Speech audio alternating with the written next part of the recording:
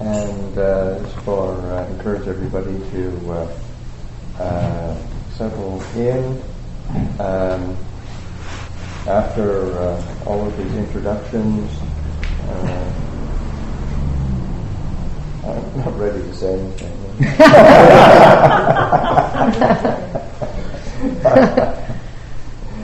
So we can take the opportunity to just have the settle into the physical posture of meditation, and but also to settle into a mental posture, in a sense of how do we prepare our mind for meditation. As we're sitting, is using the physical posture and sitting upright, whether one sitting on the floor, sitting on a chair, just to take the opportunity to sit comfortably, but comfortable in the sense of having a physical alertness and a physical presence, being present with the body, using the breath as a foundation for establishing and grounding our attention.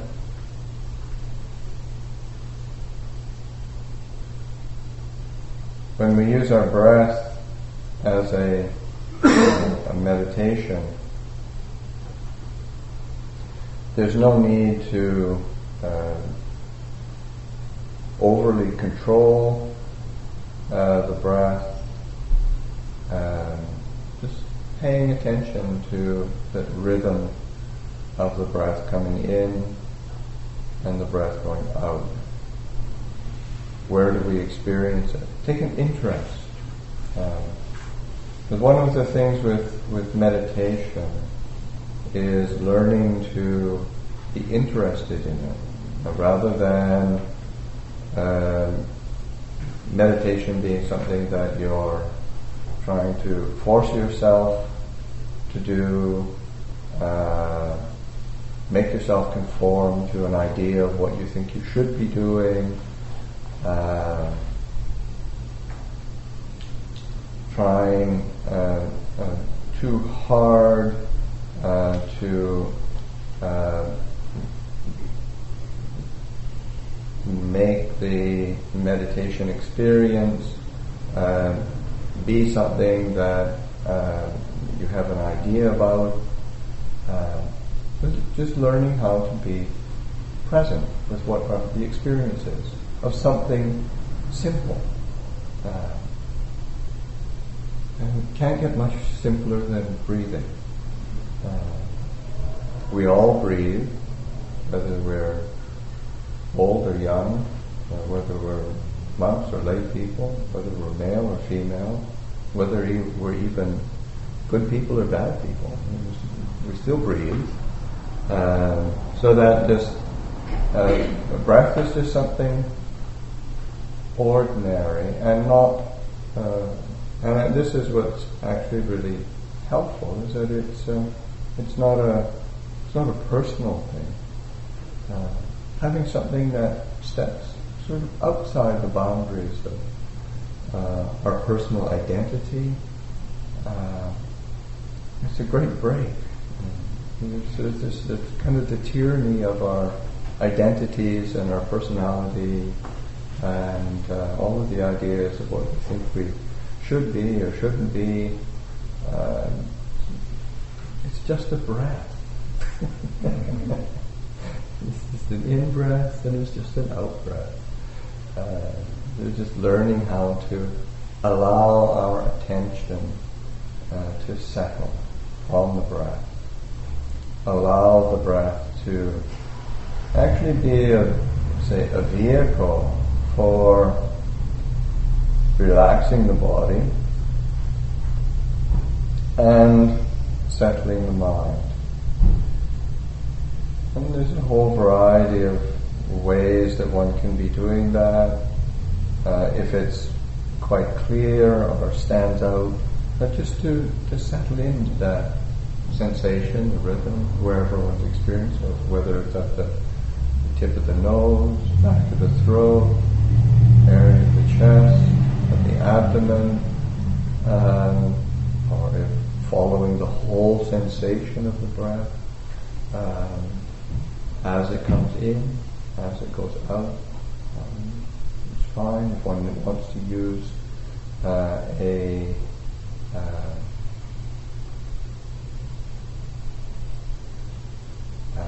so in one of the most common meditation tools in Thailand, or supports for the meditation, is just using a word. It's one word, the Buddha. And they use it, and the way that the Thais use it and pronounce it, they use it Buddho, Buddho. So that on the in-breath, on the out-breath, Buddho. So it's like it's using a simple word like that. One could count. But a lot of it is just helping. How do you support attention? How do we encourage attention to stay with what we're doing? Sometimes just using imagery, in the sense of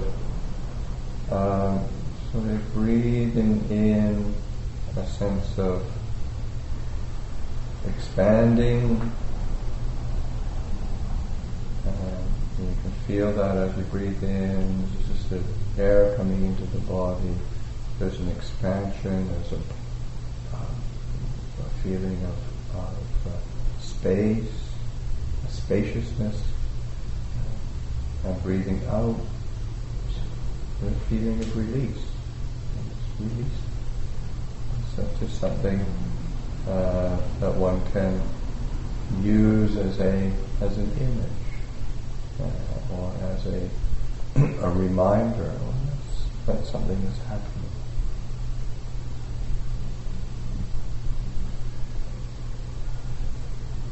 But giving oneself the opportunity to take an interest, again, not with forcing or tightening, making it too controlling. Actually learning how to enjoy sitting quietly with a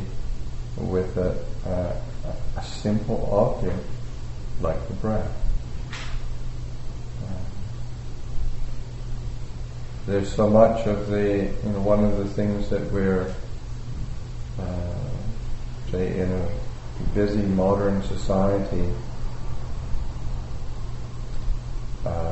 we're actually quite competent at doing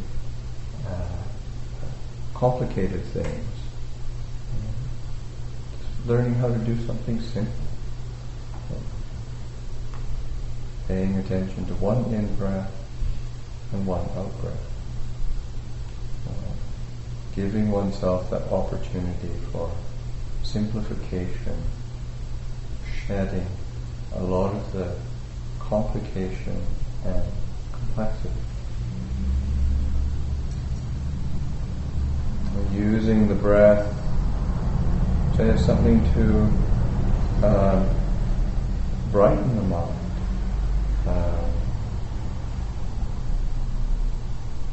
Just as the breath comes in, just having a sense of brightening, of making it a certain lightness coming in. And it's like it's even you think, whoa, what's this whole thing about?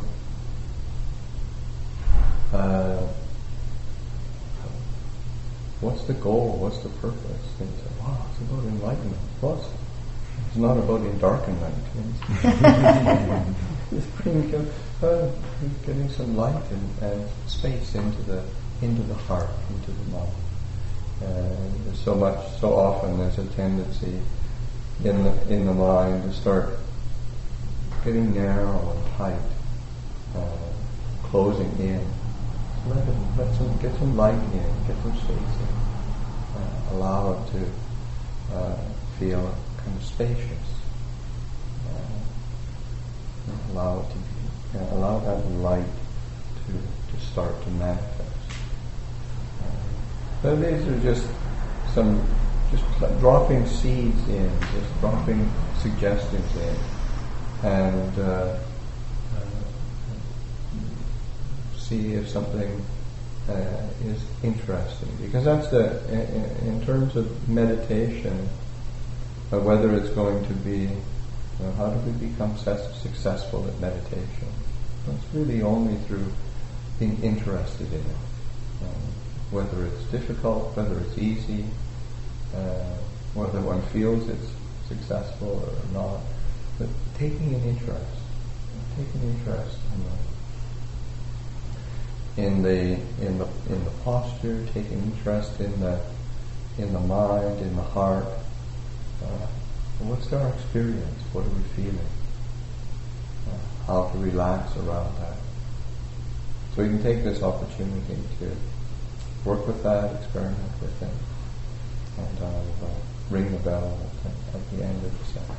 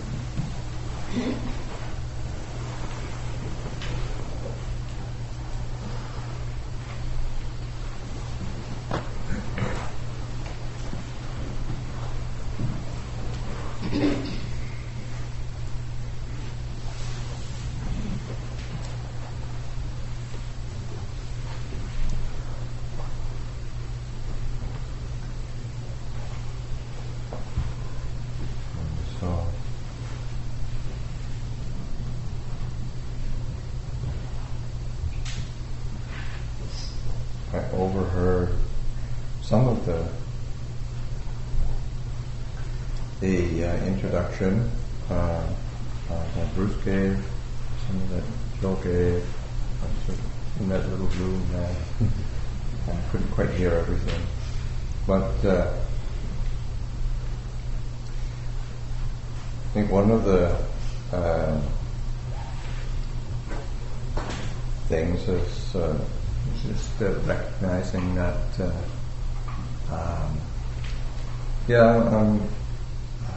I'm a monk.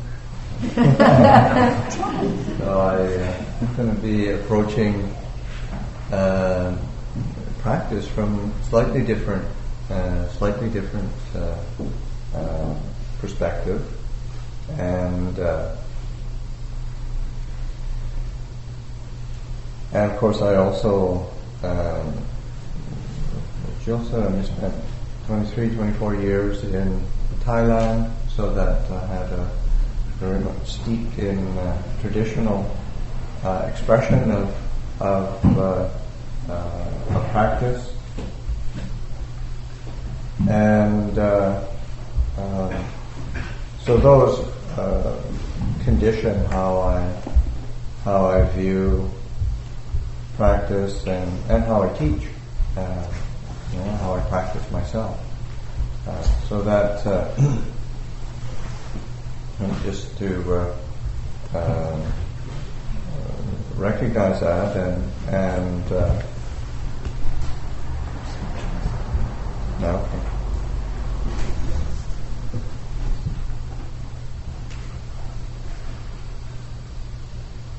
Just makes the feedback more.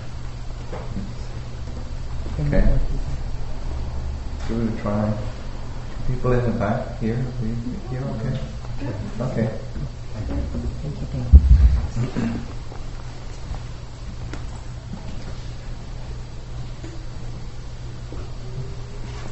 So that as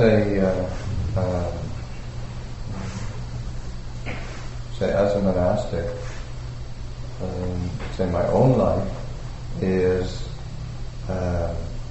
enmeshed in the practice of generosity, in the sense of that I have relied on the generosity of others for 41 years and been able to practice.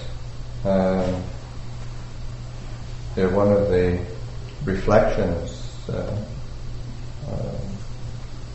that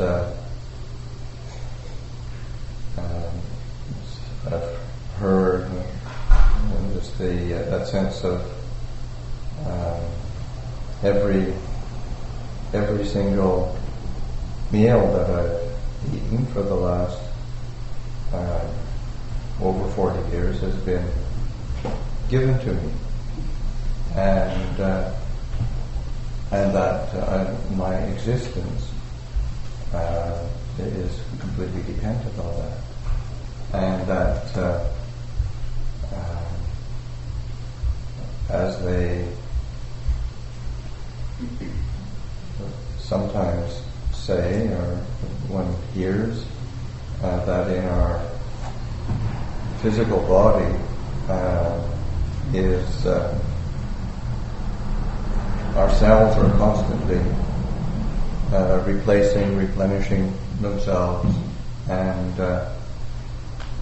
over a period of about 7 years, and all of your cells are replaced in your body. So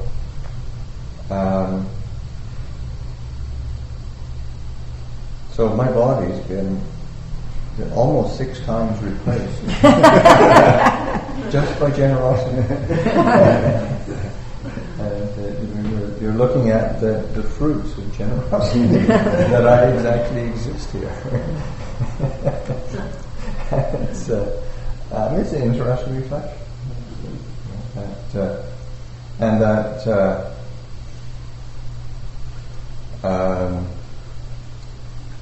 But also when one relies on generosity, then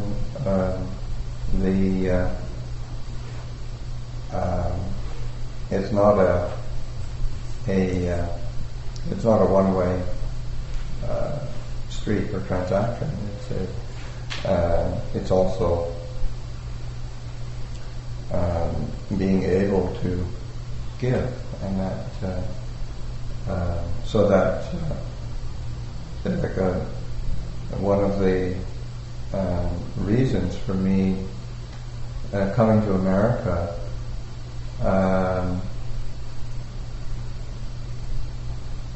was after having been a monk for 20 odd years, and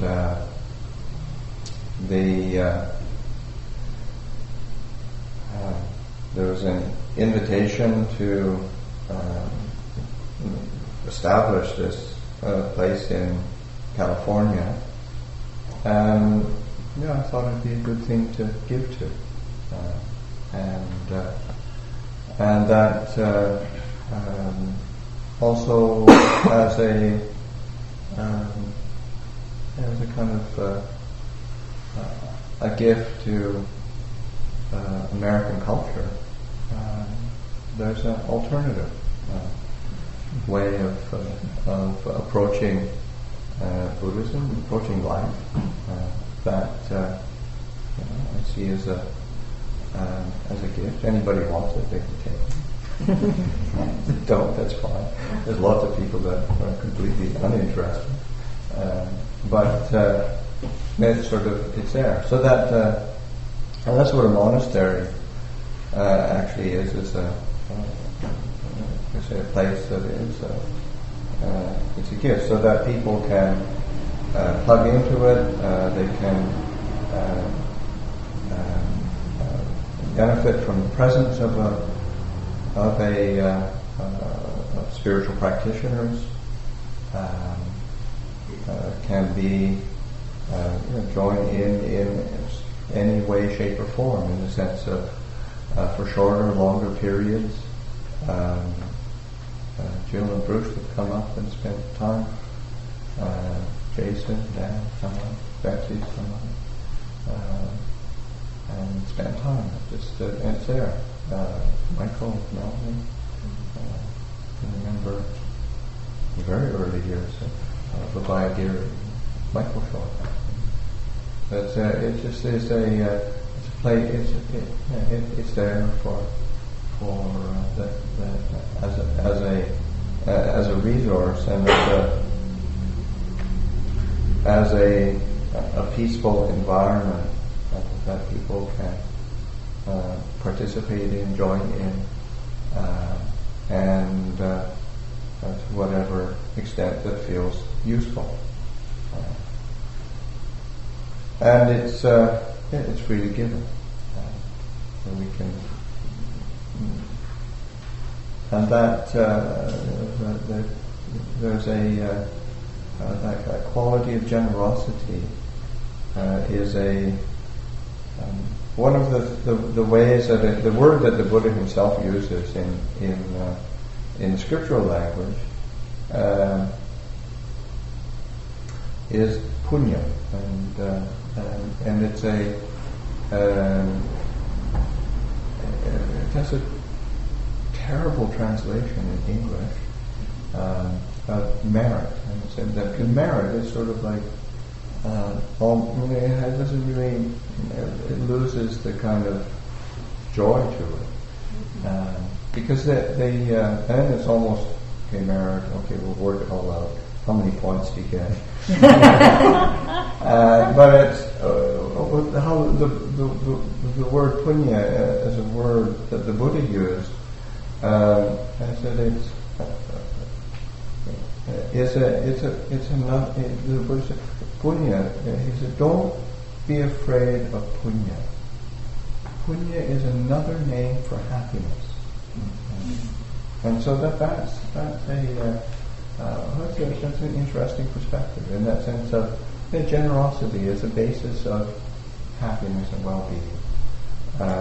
We gain happiness by giving, by sharing, and of course by receiving the benefits of giving. And we all, and just as the acknowledgement of all the people who helped set things up, pulled it together, those are acts of generosity and giving. And it doesn't have to be tangible, material. It's because in the end, giving is a giving of ourselves and a giving up of ourselves, because if you think of what is it that is when the Buddha talks about, say, suffering as a focal point for a spiritual religious teaching. What is it that is the kind of what's the glue that holds suffering together? Me. Is that whole? It's that sense of self, the sense of me, a sense of I am this, I'm good, I'm bad, I want, I don't want, this is mine. So that sort of the mantra, the human mantra of I, me, mine. It's like the old Beatles song. All through the day, I, me, mine, I, me, mine. It's just all through the night. Yeah, it's just as cool. Keep that mantra going all the time. Never wonder why we suffer. the opportunity to of giving, of generosity. Those are opportunities of stepping back. It's like yesterday I gave a talk at Kaiser in San Rafael, and there's a group of psychiatrists, psychologists, social workers, and one of the questions was around depression. And how do I advise, the question, how can I advise people who are stuck in depression? And these are oftentimes, especially as a Buddhist, and they want some kind of psychological kind of analysis or technique. And said, well, actually, especially around depression, how to connect with others, and generosity, of course. How to give, ways of giving or sharing or participating, and that's a real fundamental way of being able to lighten that the kind of heaviness. Can't use in the word. Enlightenment rather than enheavyment. Turning around. That we can lighten things by our ability to give and to share and to be generous in many, many different ways. And that's a part of the how the Buddha expresses part of the training, part of the tools of living a life of spiritual practice. Because the tools that the Buddha gives, or the focus that the Buddha gives, is a focus on the nature of suffering and the path leading to the end and the cessation of suffering. And that's the Buddha used that as a basis. I mean, there's many reasons for that, in the sense that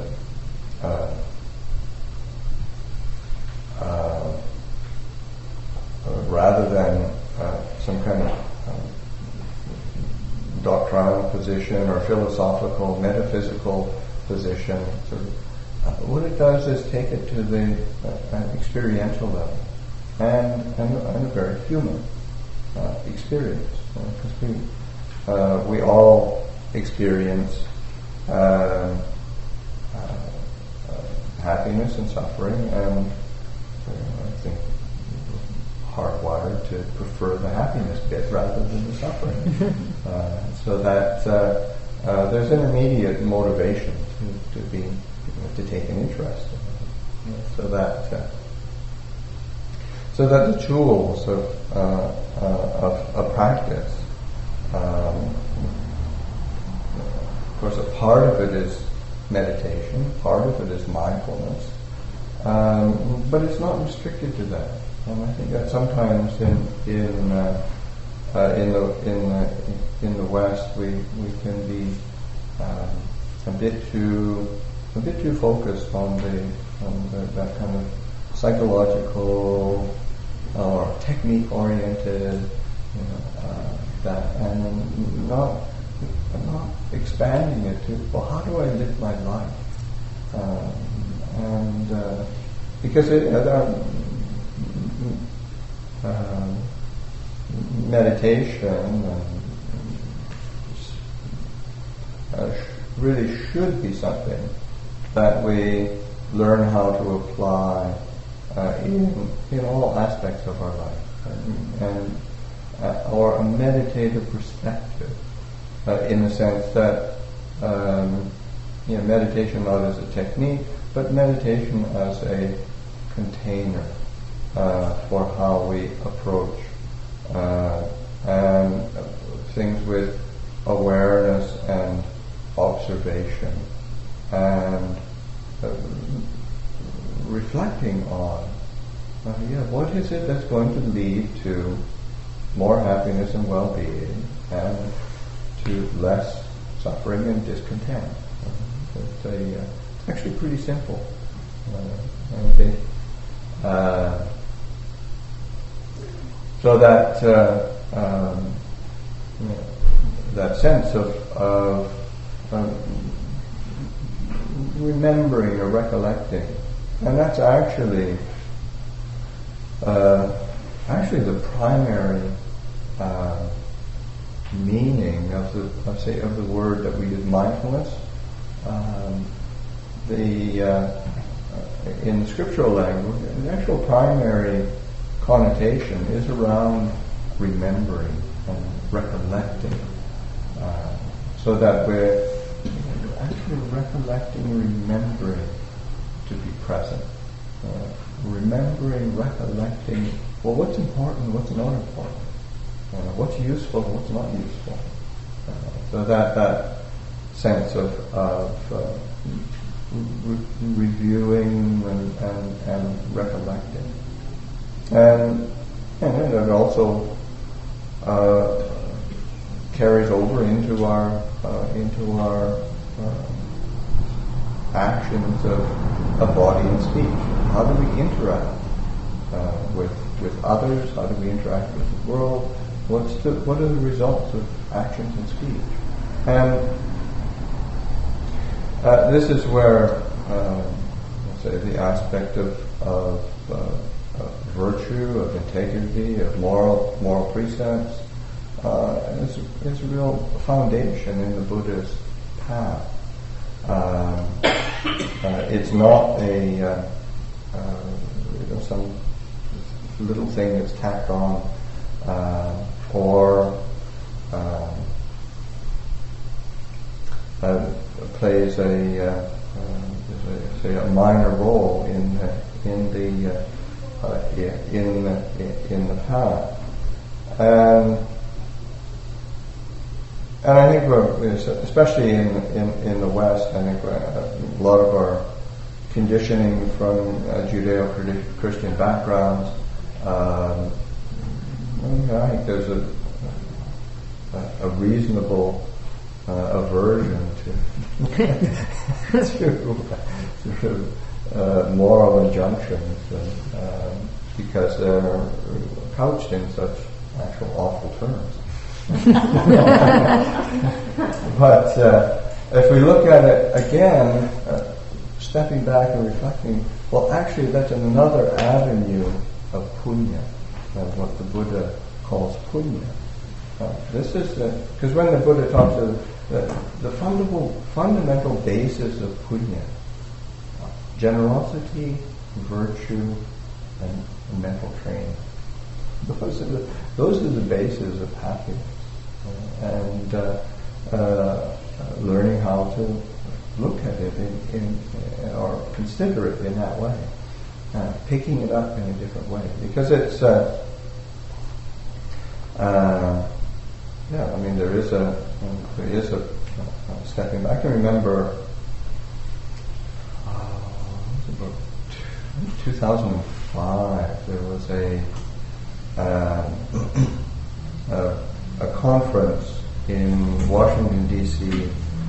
with His Holiness the Dalai Lama, one of the Minded Life Institute conferences, and I think it was only the second public venue that they used. Prior to that, they'd been done mostly in Dharamsala, and they were private things with a few scientists, and giving His Holiness the opportunity to experience ideas and have discussions with Western scientists, and of course the Western scientists to meet and have contact with His Holiness Dalai Lama and have a Buddhist perspective on things. And this particular topic was actually meditation, and I think something around the benefits of meditation. And Ajahn Amaro, the co-abbot of Aigiri at the time, and somebody, he's taught here. He's here for the opening, but he was invited to be a presenter, and in the preparations of the conference and going over the material and going over the schedules, and he was being consulted and participating in conference calls, and it was all sort of beginning to be organized, and of course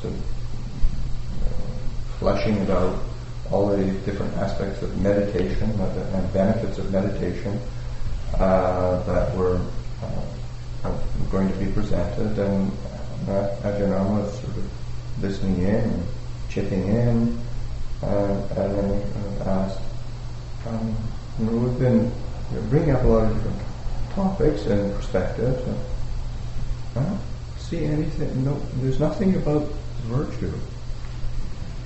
I said, oh no, we can't go there. Can't do that. And can't talk about it. And I said, oh, really? It's not Buddhist? No, no, we can't do that. It's really and it was really, one, because of the fear of in a public setting, and then in a scientific setting. One is not quantifiable. So that was it was an interesting perspective. Oh, okay. There's some biases going on, but Ajahn Amaro had to drop that and let it slide. He was seriously outnumbered. But I think as practicing Buddhists, and I think it's important that we reflect on, well, what are the biases that we do have? As I was saying, because there's, I think there's some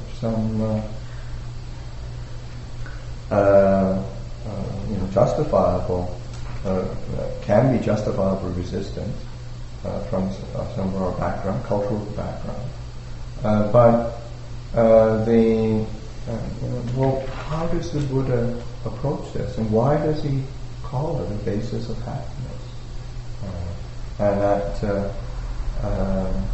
so that's it's a useful exploration, because whether it's conscious or not, we're actually going to be speaking and acting and engaging, and it all has results. Whatever we do actually has a result. And so that it's helpful to actually be a bit more clear. So that that perspective of virtue, and I think there's several really major differences that are helpful to bring up, and one is the way that it's approached from say a Buddhist perspective is this it is a part of our training. Like the word that the Buddha uses for, that we translate into the word precepts. The word in the scriptural language literally means the basis or foundation for training or for learning. The word is sikkhapada, and pada is actually literally means foot, but it has a connotation of foot or basis or foundation. And the word sikha means to train, but it also means to learn and to educate. Now, how do we learn? Well, we learn through doing. That's how anybody learns. So that learning how to train ourselves with our actions and reflect on things that, they do have consequences, and that's when the Buddha was asked quite directly, what's the benefit of say, virtue or precepts, moral precepts, keeping moral precepts? And the Buddha said, the benefit is non-remorse. It's right, because that's how many times you do or say something. God, I wish I hadn't said that or done that. And it's when you're actually approaching it consciously and responsibly, you didn't have to have that remorse at all. And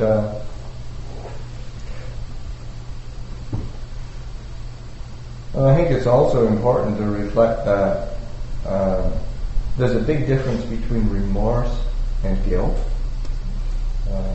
There's something to have remorse over something, to recognize, well, that wasn't. Remember when I was first went to Thailand, training with Ajahn, and maybe doing something that's not appropriate, not so skillful, not in line with the training, and so when oftentimes the admonishment would be, well, that's not beautiful. What should I be? Oh wow, that's different. Yeah, it's beautiful. When you say something, you do something that's hurtful or unskillful or a bit coarse or something, it's really not beautiful. And of course the quality of that is that we can actually cultivate a beauty in skillful conduct, and our actions and speech can be something that's really beautiful, and it brings happiness to ourselves. It brings happiness to others. So if a life well lived, it's a real delight, and that's something that we can do. I mean, it's not so far away. It's quite immediate, really, and also that from a Buddhist perspective, so if you go to a monastery or there's Buddhist ceremonies, it isn't the duty of, say, of me as the abbot or teacher to make people keep precepts. I don't really care. I know how I look after my precepts. I find them beneficial. I don't really care what anybody else does. But it's, the way it works is that actually, there has to be a request, so that people actually have to ask to sort of receive that as receive the precepts, to take them on. And in that way, I can give guidance in that way and encourage people to take the precepts and encourage them. But then it's a voluntary act by oneself to pick them up and take them on, and say, as opposed to a commandment, which is sort of foisted on you.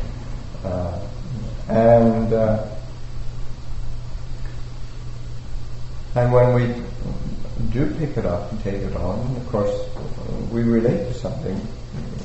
We relate to something that we take on voluntarily a lot different than we do when we're it's either expected or we're forced to for some reason.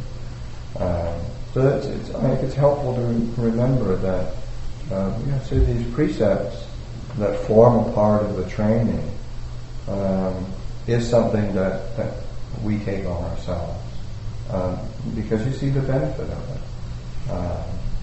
And there's many different aspects to the training, and we need different tools for different situations. So that, say something, I'm going to remember one teacher sort of saying,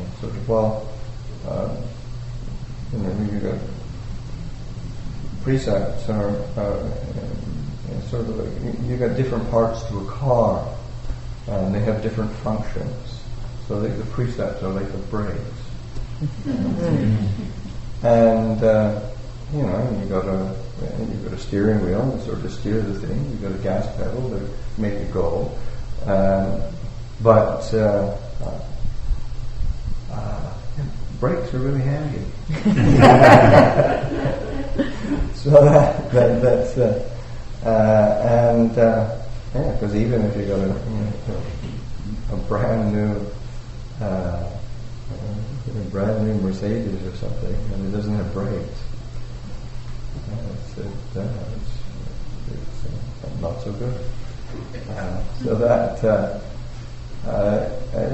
it forms a part of the kind of toolkit that we have for the different ways of training ourselves.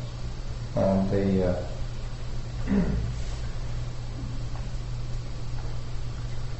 but another aspect of precepts, and this is something that my teacher in Thailand would emphasize, is that the purpose of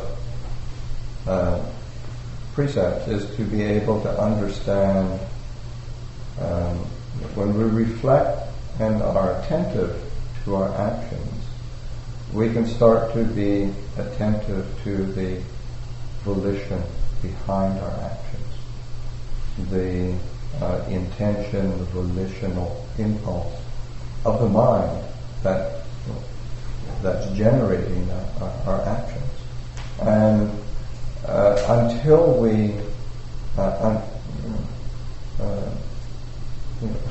if we don't understand our own intentions and volitions, our own mental states behind why we're acting, then we keep blundering along in the same old way, and that's a problem. Unless you're completely satisfied with your life. Which is pretty rare, if you're reflective at all. And say, okay, yeah, I know I can do better than this.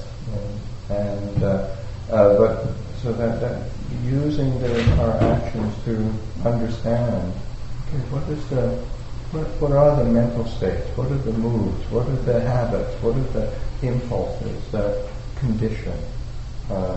And what are the results? How can I bring more awareness and skill into action? So one's learning, again, this is as a foundation for learning. It's not just sort of learning in order to make you somebody who can keep rules. It's somebody who can understand their own hearts and be able to be a human being who's actually fully human and is actually aware and wise. So then it starts, you see, all this training that the Buddha is giving us starts sort of coming. Everything starts to get folded in. We realize, the Buddha is actually giving us the tools of living a skillful life and actually being able to be liberated through wisdom, liberated through understanding and discernment. And it's these other aspects which are a very important support for practice and for meditation, for cultivation. Those aspects of generosity and of virtuous conduct. There's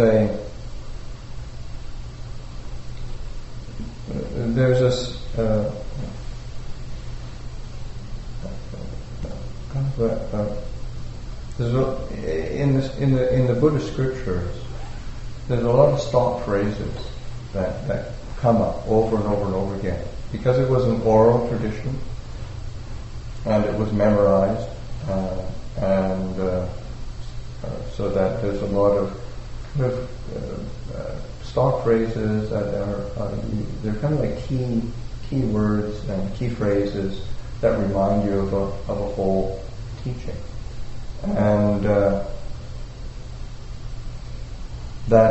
when the Buddha was asked about what's the benefits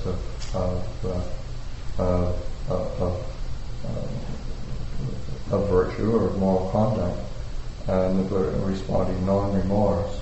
He didn't actually stop there. Then he went into this stock phrases that he uses in a causal conditioning process. That non-remorse is the cause and condition for the arising of delight. And then he goes in, and then delight is the cause and condition for the arising of joy. And then joy is the cause and condition for the arising of tranquility. So there's a settling that takes place. Tranquility is a cause and condition for the arising of happiness. And happiness, the word that the Buddha uses of happiness, sukha, is both a physical and mental happiness. It's a whole body experience. And happiness is the cause and condition for meditative stillness, concentration. Usually, I don't like the word concentration. Samadhi, and in many of when the Buddha goes through this sort of the series of stock phrases, oftentimes he actually stops at that point and he emphasizes that happiness, that the happy mind is easily concentrated, and it's really important as practitioners, because and I don't think it's just me, I'm sure a lot of other people, because this is how I certainly approach it, sort of that sense. When I get my samadhi together, then I'm going to be happy. When I get concentrated, when I get my meditation together, then I'm going to be happy. And the Buddha doesn't go that way. He says, well, get your happiness together, and your mind will start to settle a bit more. And it's really important. What are the bases of happiness and well-being? And that's a really helpful perspective. And you realize, okay, that developing of generosity, the developing of kindness, the developing of virtue, the developing of a sense of a continuity of attention and awareness. These are bases of happiness and well-being. There's a natural delight that we can take in those fundamental qualities of the mind, and it takes us to a place of clarity. And that's where, in that same sequence, say like samadhi is the cause and condition for the arising of the way the Buddha puts it, knowledge and vision of the way things truly are. That's sort of seeing things in their true nature, seeing things in their true light, seeing things with real clarity, and that's and it's through that clear seeing that there's a natural sense of wanting to relinquish, wanting to shed, wanting to not carry a lot of extra baggage. And when we carry a lot of extra baggage, it's our moods, our biases, our opinions, our attachments, what we think we should be, what the world should be, what it shouldn't be. All of it is so complicated. And there's like Ajahn, I remember Ajahn Chah sort of saying, remember, there's only two things you need to do in this practice. Sort of know and let go. That's all you need to do, just know and let go. And and of course that knowing has to be a real clear knowing. Letting go isn't just a sort of a pushing away, because that can be another. We can kind of let go out of aversion, which isn't quite how it's supposed to be done. We can let go out of kind of desire in the sense of I'm going to let go so I can get this or whatever. Get set up a sense of self around it. I'm a person who let goes a lot.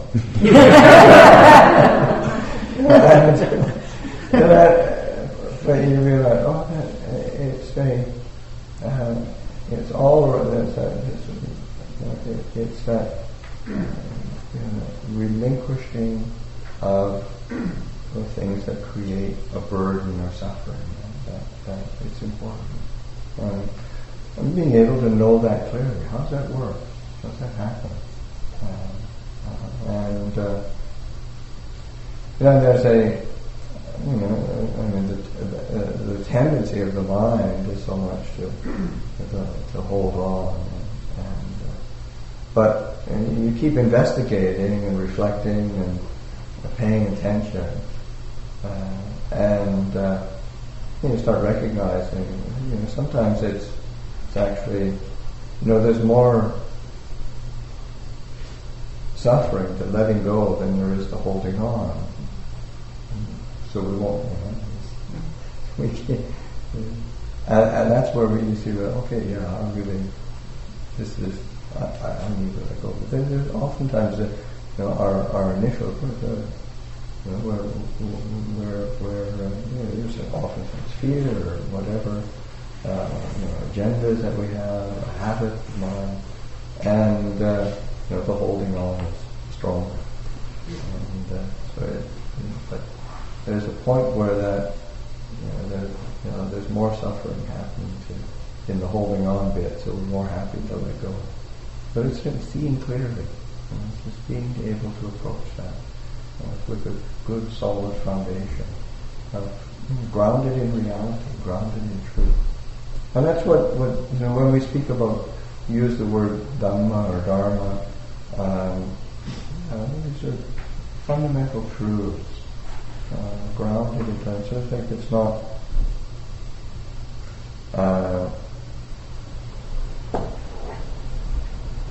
there's actually a quality that the Buddha points to that's essential for or one of the qualities that's essential for that experience of that first experience of liberation, of freedom, stream entry. And it said practicing Dhamma in accordance with Dhamma. And it seems sort of, okay, what does that mean? But you realize, so much of our practice of Dhamma either practicing Dhamma with confusion, practicing Dhamma with doubt, practicing Dhamma with desire, practicing Dhamma with whatever, all of the different agendas that confused minds can come up with. But then as we keep reflecting and investigating, applying and gaining experience and confidence, then it starts to, just practicing truth in accordance with truth, allowing these truth and the reality of the teaching and of the human experience to be feeding into and supporting that process that allows that quality of peace and clarity to keep establishing itself.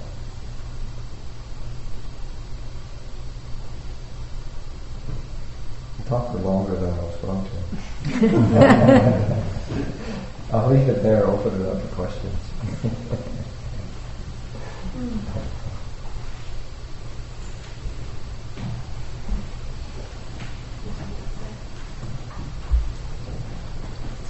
Yes. Thank you. I was wondering about in our conventional Western life how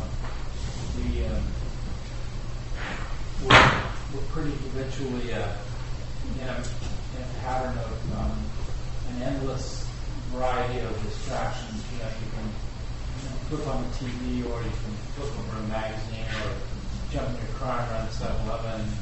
Yeah. Call your friend, text your friend, pull out your laptop. Yeah. Work on count your money. Whatever you want to do. There's like an endless variety of things to keep you occupied and kind of fascinated with stuff. And my impression is that in your world it's pretty boring. It's wonderfly boring. We're basically, you sit home alone a lot. You're sitting there quietly and a lot of contemplation and swearing. What's that like? That's good. Yeah, that's great. Well, unfortunately, it's not quite as idyllic as for those who have been to a monastery. We're not all sort of floating around clouds of meditative bliss all the time. But it is consciously,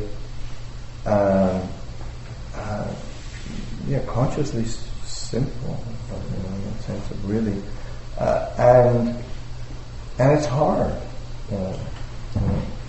To do it because it goes against the stream of the human condition, and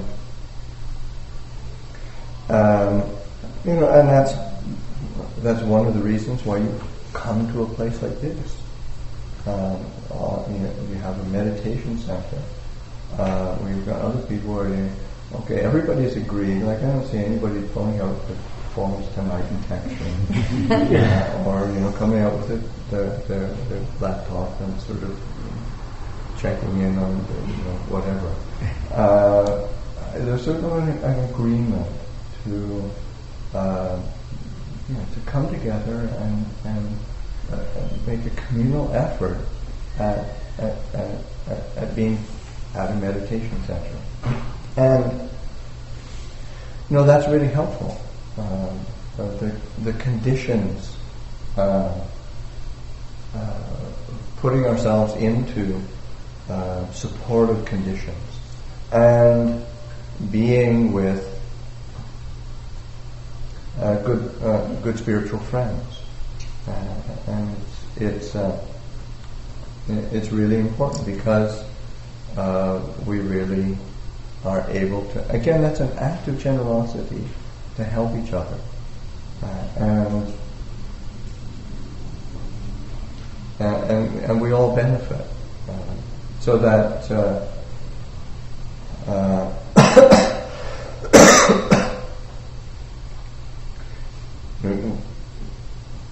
and these days there's I'm not sure how many programs there is in a week inside Santa Cruz.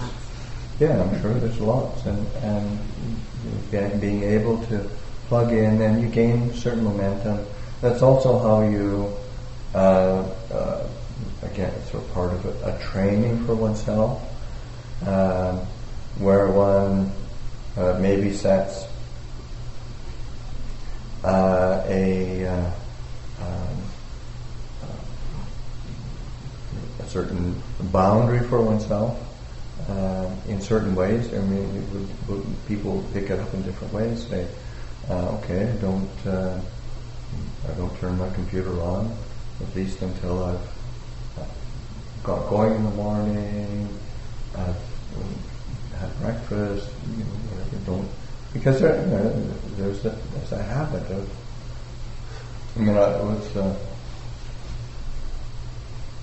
often one of the things I'll sometimes do is sort of, checking emails, sort of check and see when people send their emails.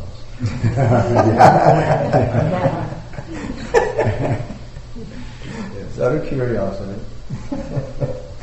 Because it's, sort of, okay, this is somebody's 5 o'clock in the morning, they've just got up, and the first thing you do,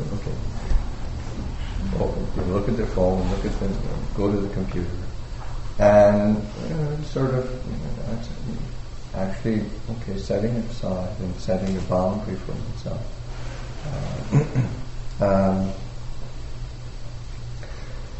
Going into, when one goes into one's house, because oftentimes when we go into the house, we do things habitually, and it's just our nature. So the building up a habit of doing things in a slightly different way, so that we're going into the house, and not turning on anything. Not turning on the television, not turning on the computer, and those are the two main sort of poles of distraction. So that being able, or because that's what we do. You go into your house, you go home, and you turn the TV on, turn the computer on. If you don't do that, you go to the fridge. see what's there.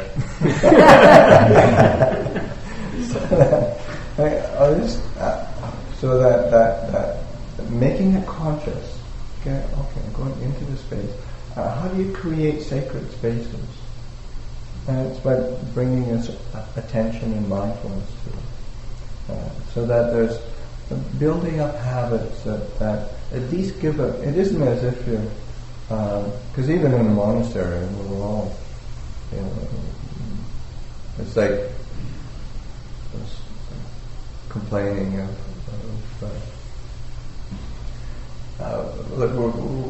there's some request to start doing a teaching program, and I was like, I don't think we can do it. We don't have the bandwidth.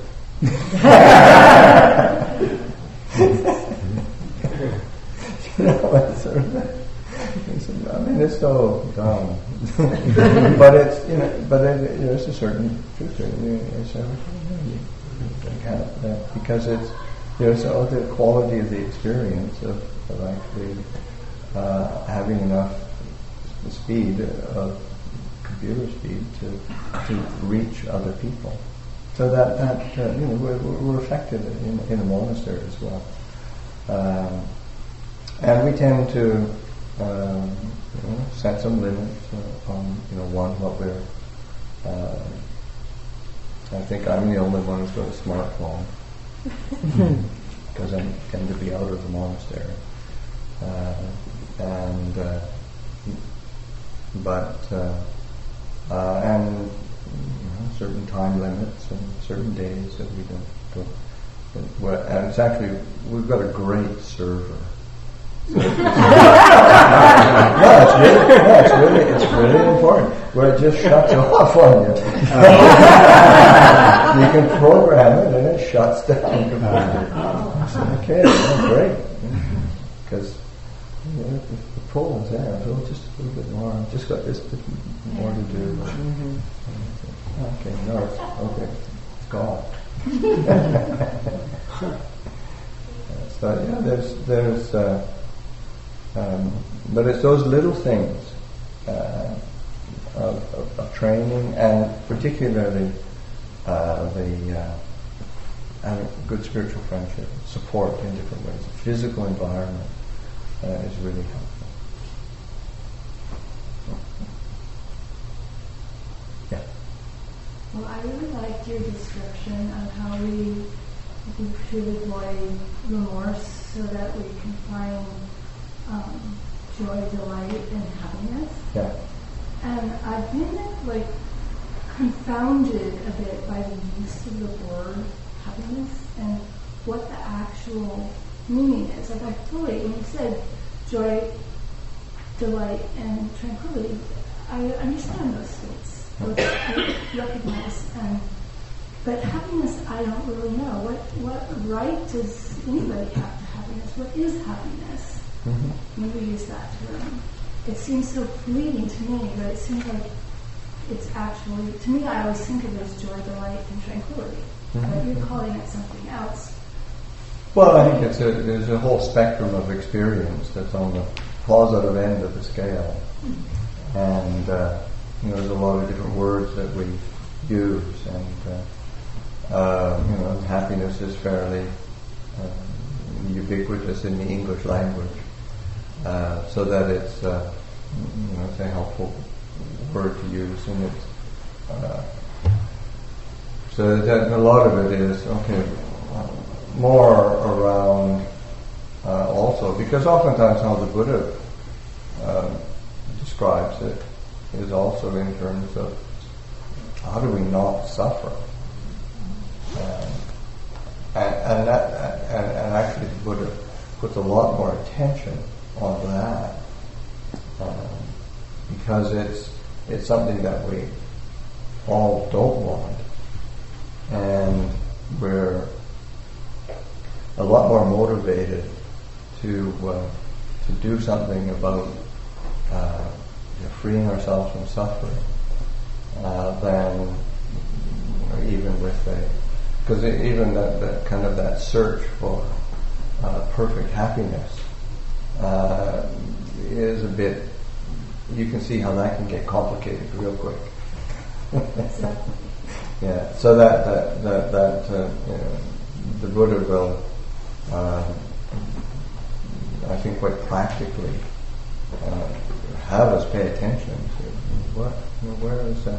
where is it that suffering, discontent, dissatisfaction, stress, feeling of difficulty. Well, how does that arise? Where does that come from? And how do we relinquish that?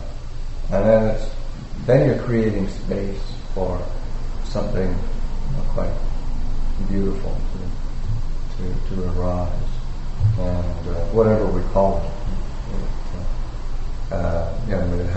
It has this whole spectrum of manifestation.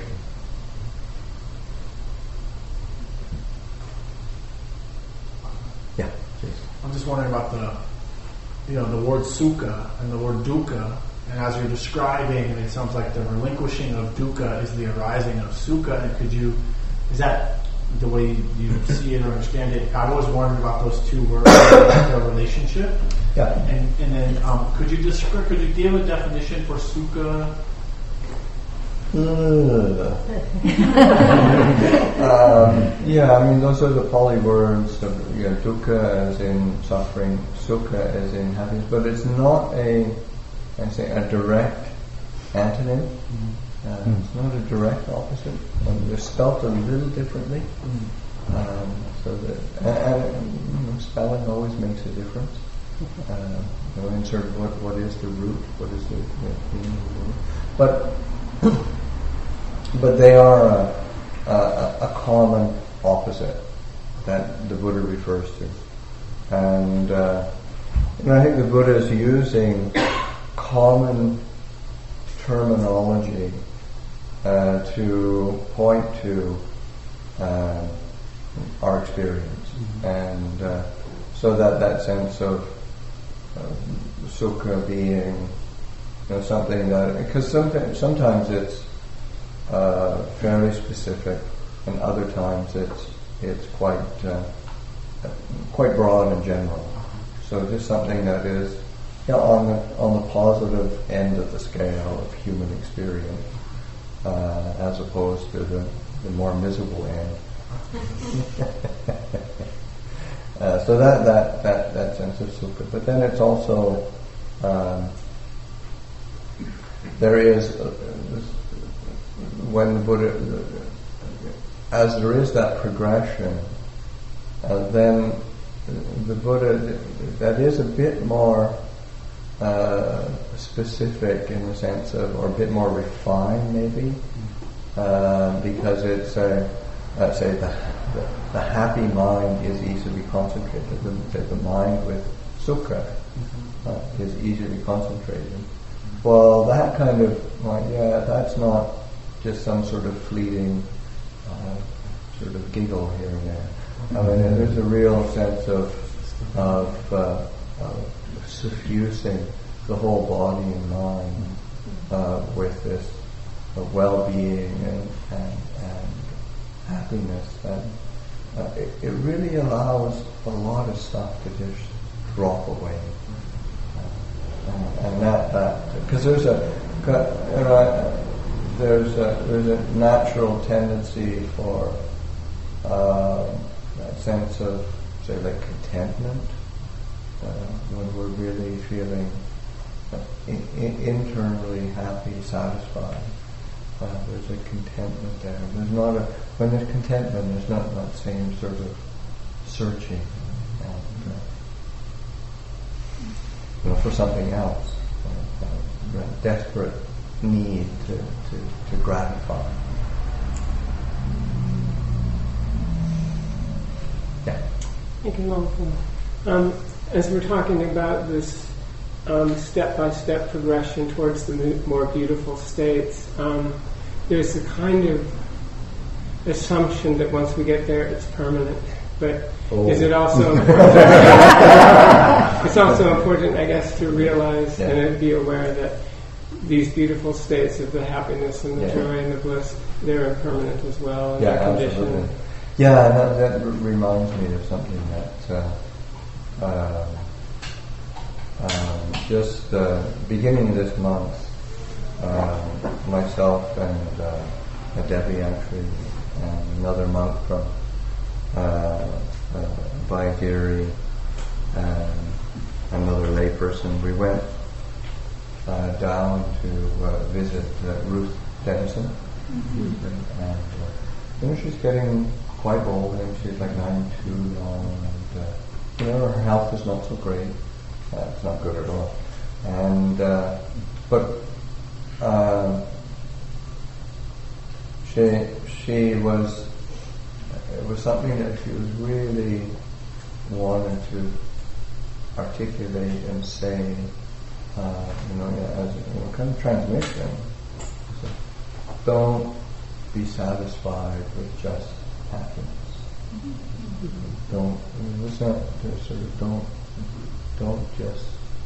Don't just practice for just happiness. It's not the point. And so that recognition of the impermanence and the instability, uncertainty of all experience, it's happy, it's bright, it's refined, it's still something. Which doesn't mean one sort of one trashes it because it's impermanent, but it's sort of like, no, you put it in its proper context. So you're able to rely on it to support one, to continue to practice. But it's not the goal. It's not the purpose. It's really, and so Ruth was really because she's getting older and she had several infections and difficulties, so that sometimes it's hard for her to articulate exactly, but it's so strong. Don't settle for just happiness. It's very powerful.